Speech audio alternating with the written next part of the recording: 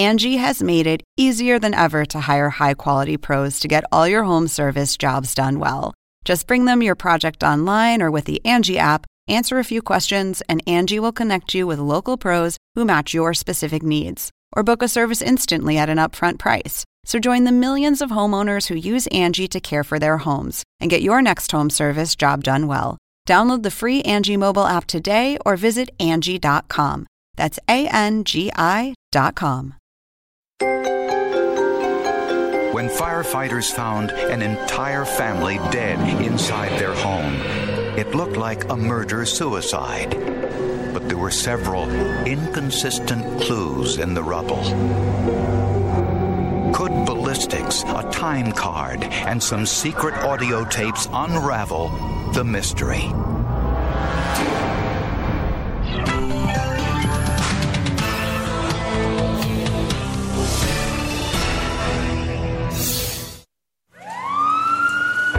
Just before daybreak on August 29, 1994, firefighters in Vinton, Virginia were called to a house fire on Virginia Avenue.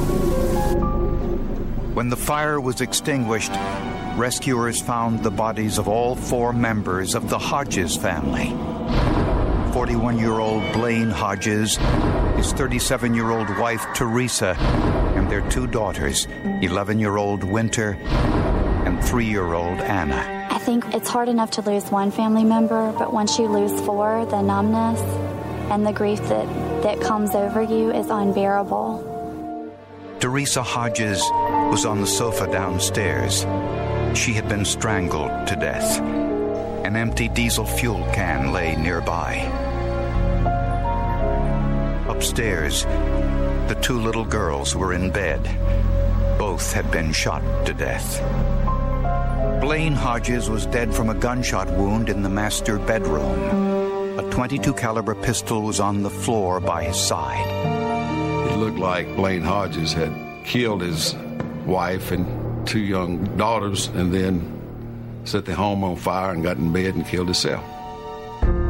Blaine Hodges had recently had some difficult times.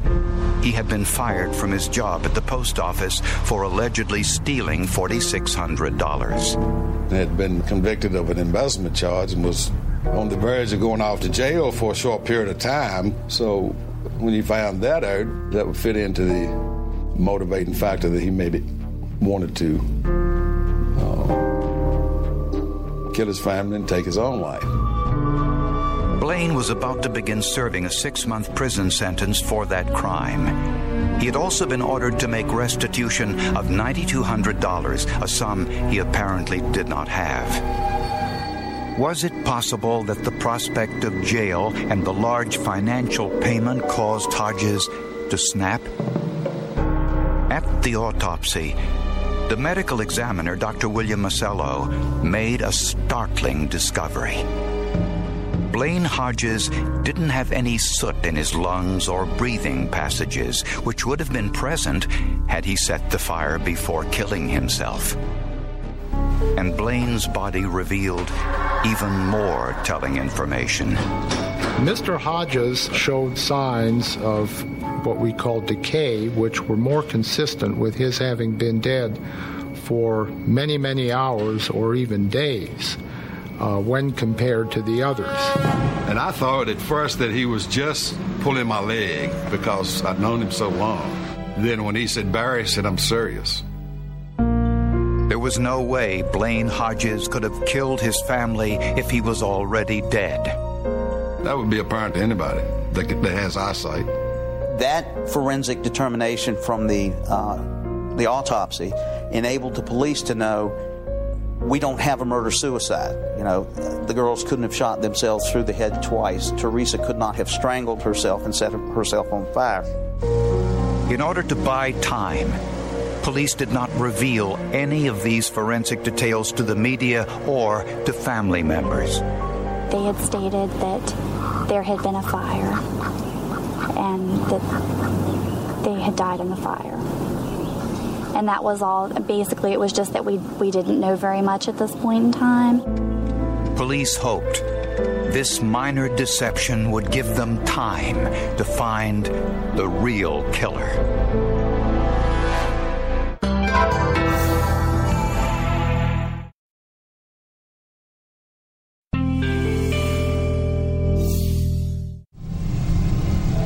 Police were investigating a suspicious house fire that at first appeared to be a murder-suicide. The forensic evidence revealed someone from outside the home murdered all 4 members of the Hodges family before setting the fire.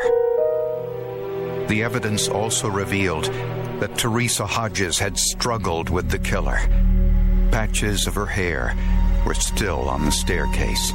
The fire had started near her body. Since Teresa's stepbrother had problems with the law, police wondered whether the crime was some sort of payback. The reason that they got the idea from that is because one of her father's children from a separate marriage, who Teresa was not raised with, he happened to be in prison and he was an ex-DEA informant. So that's where the drug relation came into play. And police had another lead. An elderly woman reported seeing a red pickup truck leaving the Hodges driveway shortly before the fire. Police interviewed all of the Hodges relatives, as well as the man who spent more time at the Hodges home than anyone else, Blaine's best friend and former high school track coach, Earl Bramblett. Everyone that the police came in contact with said, if you want to know what's going on in that house or what has gone on in that house, go find Earl Bramblett. He is the closest friend of the family. He is always over there. He is always doing things with Blaine. Bramblett told police that he went fishing with the Hodges the day before the fire, and that he had no idea who would have wanted to harm the family. But Bramblett said something revealing about Blaine Hodges during the interrogation. Called him my SOB and said, this our SOB had a beautiful family. He did them and did himself. Newspapers reported only that the family died in a house fire and said nothing about a murder-suicide. Well, when he said that, suspicion turned. A background check revealed that Bramblett had previous brushes with the law. In 1977, he had been a suspect in the disappearance of 2 Roanoke girls whose bodies had never been found. He was also accused of molesting a young girl in 1984. With a warrant, police searched Bramblett's home, which was nothing more than a room in a nearby motel. Inside, they found numerous crime novels and textbooks. He had one book in his possession. It's about forensic science and the techniques used by forensic science to do different things. Police also found a detective magazine featuring an article about a murder committed with a pistol with no barrel. Coincidentally, the gun found next to Blaine Hodges' body had no barrel. Bramblett owned a pickup truck, but it was white, not red, like the one seen leaving the Hodges driveway. But in the back of Bramblett's truck were several .22 caliber cartridge shells. Police then visited Bramblett's employer to see if he was at work on the day of the murders. On Bramblett's time card for that day, one of the entries had been blacked out. And police found a pair of Bramblett's blue jeans soaking in a back room sink. Could forensic scientists tell whether any of these items were somehow related to the murders? And if Bramblett was involved, what was his motive?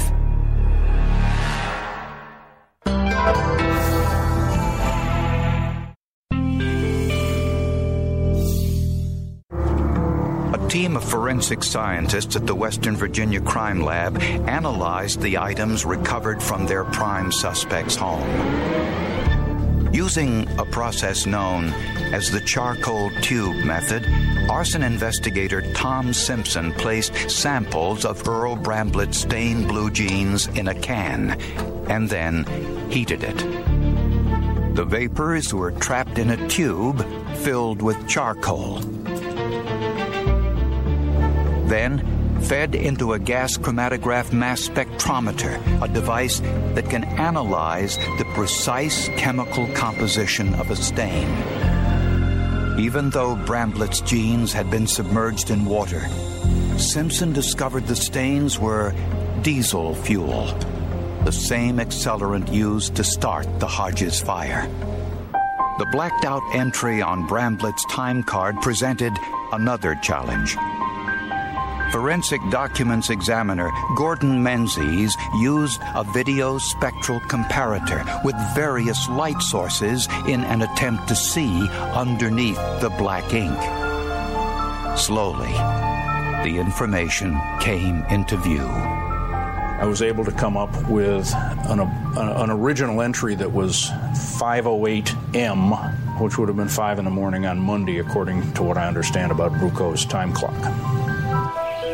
5:08 in the morning was only 20 minutes after neighbors reported the fire at the Hodges home. Coincidentally, Bramblett's workplace was only a 20-minute drive from the Hodges home. And there was no doubt about whose writing was on the time card. Yes, I concluded that the handwriting was also Earl Bramblett's. One of the first things you notice with Bramblett's handwriting is a very outsized lowercase k. It almost looks like a capital R.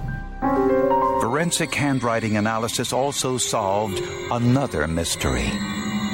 In the dumpster behind Bramblett's workplace, police found a page torn from a desk blotter with some unusual drawings. Drawing of stick figures with arrows pointing to the head and little flames drawn around the body of somebody that looked like laying on a couch. Police believe the arrows represent gunshots. The circle around the neck represents the strangulation. Once again, this was information only the killer would know, since it hadn't been released to the public. The handwriting at the bottom of the page was consistent with Bramblett's known handwriting samples. Firearms expert Van Roberts compared the bullets from the murder victims to the gun found next to Blaine Hodges' body. Even though the gun had no barrel, it still had its firing pin. Under a comparison microscope, you can see the unique marks made on the shells from the gun's firing pin. The firing pin marks from the gun at the crime scene matched the spent casings found in Bramblett's truck and the casings found in the Hodges home. The FBI conducted an elemental analysis on the bullet fragments removed from the bodies. This analysis proved that the bullets from the victims' bodies were made from the same batch of molten metal as the unused bullets found in the home of Earl Bramblett. But one thing troubled investigators. Why did the witness identify a red pickup truck leaving the Hodges driveway around the time of the fire? This is what a white pickup truck looks like under the sodium vapor lighting near the Hodges home. It makes the white truck look like a red truck. The forensic evidence tied Earl Bramblett to the murders, but it was Bramblett himself who unwittingly revealed the motive. In Bramblett's trash, police found a late notice for a storage locker rental near his home. Ironically, the name of the place was Winter's Mini Storage, spelled the same way as Winter Hodges' name. Inside were boxes and boxes of audio tapes. I will do the best I can to keep a daily record on tape on this little Panasonic of everything that happens to me. And what he said about 11-year-old Winter Hodges was chilling. She wants to get me excited, and she knows how to do it. It was very damaging to Mr. Bramblett as far as what his motivation factors were with little Winter. The pedophilia implications that he had towards her. And I won't discuss that garbage here.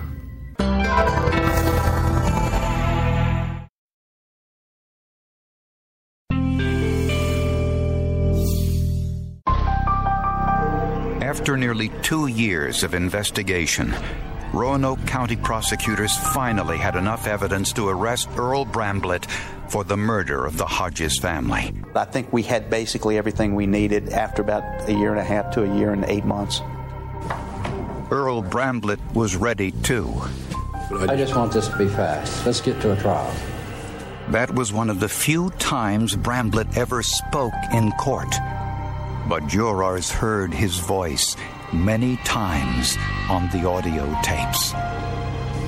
At one point, Bramblett said he feared Blaine Hodges was out to get him.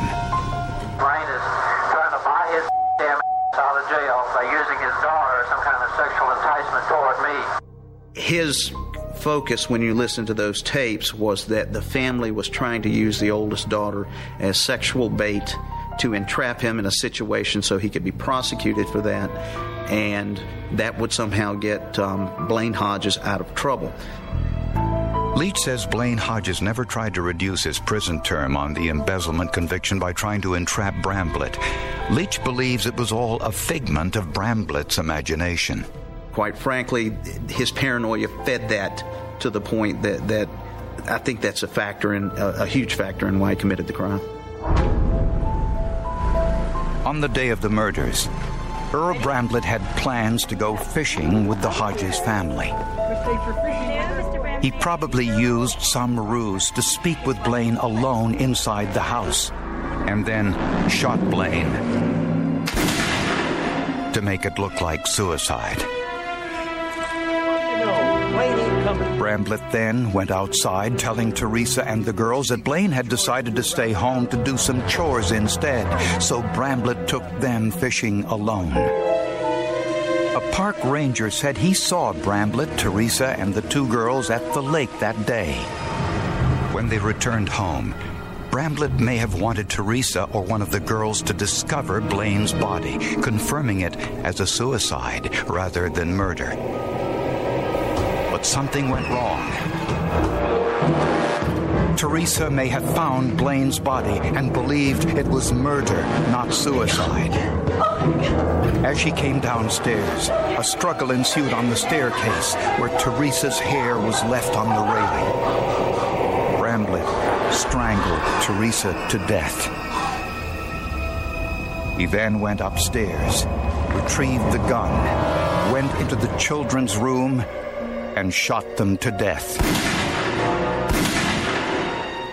Bramblett removed the barrel of the pistol before planting it to complicate ballistic testing. But it raised serious doubts that a man would commit suicide with a pistol with no barrel. Bramblett returned to the Hodges home later with diesel fuel. He poured the diesel fuel downstairs to start the house fire, but it didn't burn the house enough to prevent forensic analysis. Had Earl Bramblett been as good an arsonist as he was a killer, we would never have prosecuted him. Bramblett then drove to work, where he made a number of mistakes. He punched the time clock, either from force of habit or greed, so that he'd be paid for coming in early. It placed him in the vicinity of the Hodges home around the time the fire was reported.